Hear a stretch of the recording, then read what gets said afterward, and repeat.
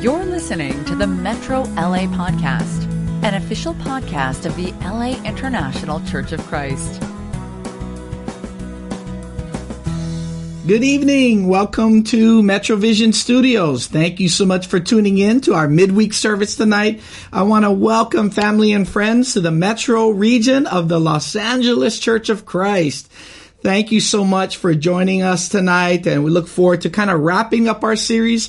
As you know, we've been doing a series called Be the Church, and what an amazing calling it is in this day and age for us to understand Jesus' church and what the church was all about. And we've been studying one passage, right? Luke chapter 4, the Messiah's mission. And in Luke chapter 4 and verse 16, it says, he went to Nazareth where he had been brought up, and on the Sabbath day, he went into the synagogue as was his custom. He stood up to read, and the scroll of the prophet Isaiah was handed to him. Unrolling it, he found the place where it is written, the Spirit of the Lord is on me, because he has anointed me to proclaim good news to the poor.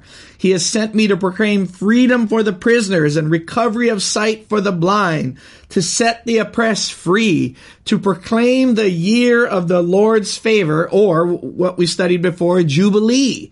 Then he rolled up the scroll, gave it back to the attendant, and sat down. The eyes of everyone in the synagogue were fastened on him.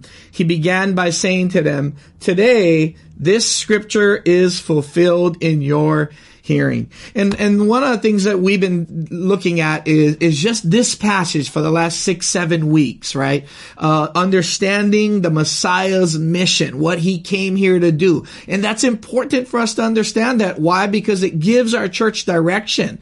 It tells our church about what we're supposed to be focused on, and it gives us direction, but it also gives us destiny. That this is the destiny of our lives, is that God's church is supposed to make a huge difference in the world that is so countercultural to the world. And mission, the Messiah's mission, is just that. You know, a lot has been talked about politics these days, and I want you to look at the multifaceted mission of Jesus. And if you want to know about politics, I can already hear people saying, oh no, Reese is going to talk about politics today. I am going to talk about politics, but not American politics. Not Democratic politics, Republican politics, independent politics, conservative or liberal, not those kinds of politics. But I want to talk about the politics of Jesus, that if we can understand what he stood for. You know, there's a lot of protesting going on these days, right? And rightly so, peaceful protest. But as we look at mission, it helps us to understand the politics of Jesus, what he cared about, what he stood for. And it also informs the church and empowers the church what we're supposed to care for and what we're supposed to stand up for. And it's all about justice. Everything about the Messiah's mission was about justice and love and reordering relationships and having right relationships the way God would intend it. And so if we studied all 5 of these things over the last 7 weeks, proclaiming good news to the poor. We talked about that in the Roman Empire, the government at that time, the Roman Empire, didn't care about the poor. And Jesus' mission was to bring good news to the poor, because oftentimes people who are poor don't want to be. They're economically poor, and because they're either born into it, some have perhaps made some bad decisions that put them in that kind of position. But for most in the first century, people were born into it and put in different classes, and there was no hope for them. So coming to proclaim good news was such a big deal to Jesus, and for someone who was poor, even bigger deal to them, that their economics would change. And there is such thing as kingdom economics, which is sharing, is caring. Remember, we looked at the first century church, and today we're just going to be recapping everything that we learned. But in the first century church, there were no needs. All the needs were met because of kingdom economics. Everyone learned how to share to be able to meet the need. We talked about freedom for prisoners, people who perhaps own land but then couldn't pay for that land or had some bad harvest, and they had to take loans out with super high interest. couldn't pay that and often ended up in slavery. And Jesus came to be able to set prisoners free, set people who are in those positions free, or perhaps even prisoners of war. Amazing, for people who are hearing this.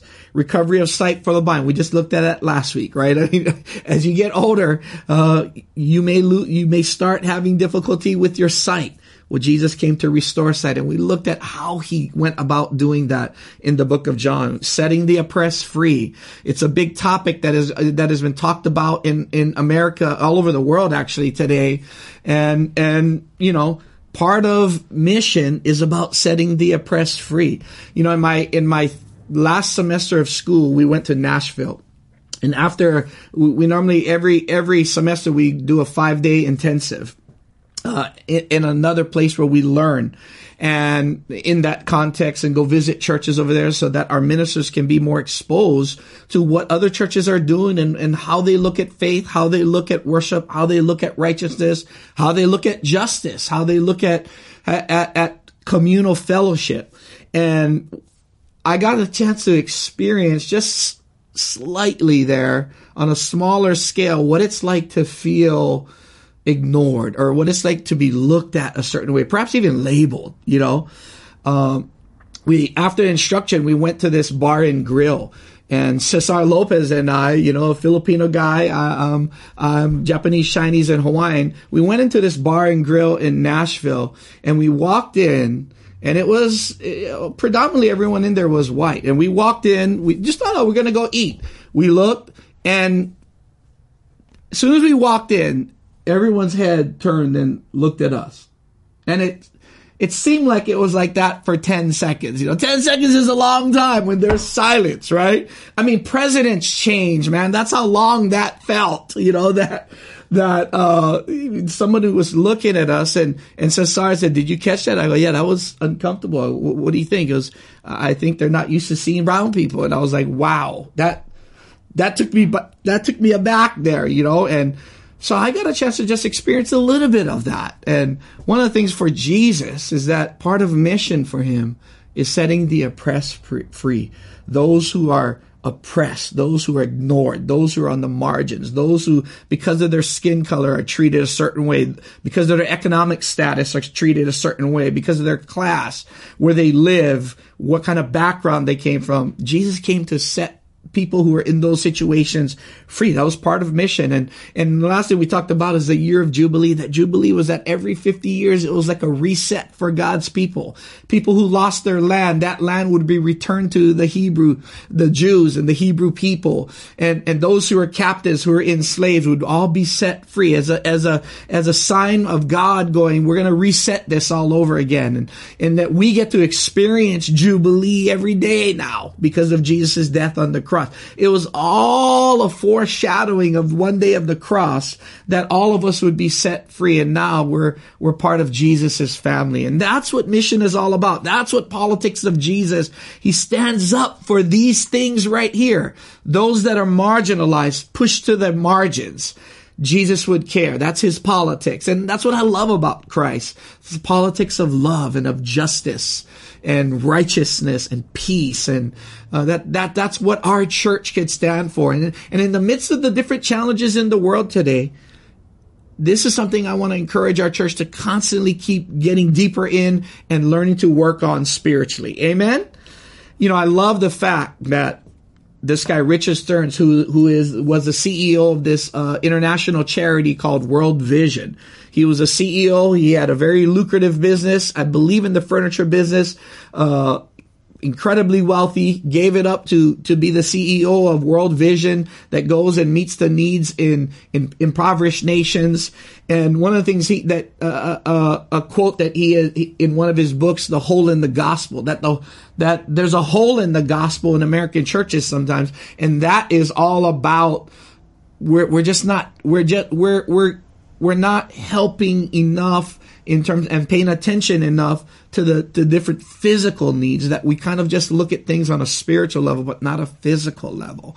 And that's what World Vision does. It's there to eradicate homelessness, poverty, hunger, and it's a pretty profound organization, kind of like our Hope Worldwide, if you will. And here's what he said. He said, "We are the hands and feet of Jesus. Let's roll up our sleeves and get dirty." And I love this quote right here. We are the hands and feet of Jesus. I want to thank the church, for over the last several weeks or this last year, hanging in there, meeting online, doing what you can, using the faith that you have, the gifts that you have to be able to meet needs, at work or at schools or in your homes, or now as you're going to stores. Some of you are sharing your faith, you're giving money. Thank you so much for the financial support that you've given to last year in 2020 to places that are hurting because of COVID. Thank you for giving to special contribution. We've had several special contributions to India that we're just recently taking up right now. Just being able to meet that need, and our church is rising to the challenge here. And I'm so encouraged by that builds our faith. And so I want to close tonight with this. Because as we talked about mission, I just want us to be thinking about that. We'll be doing an upcoming new series soon that I hope will be riveting, encouraging, challenging to our faith, that will help us get our eyes even more on Jesus, dig deeper into scriptures so that we can participate in the work of Jesus, of changing people's lives, not only for the here and now, but for all of eternity. Amen. Let's remember, we will never change the world by going to church. We will change the world by being the church. Thank you so much for your time. Thank you so much for your attention. Good night. You've just listened to the Metro LA podcast. For more information about our ministry, please visit metrolaregion.com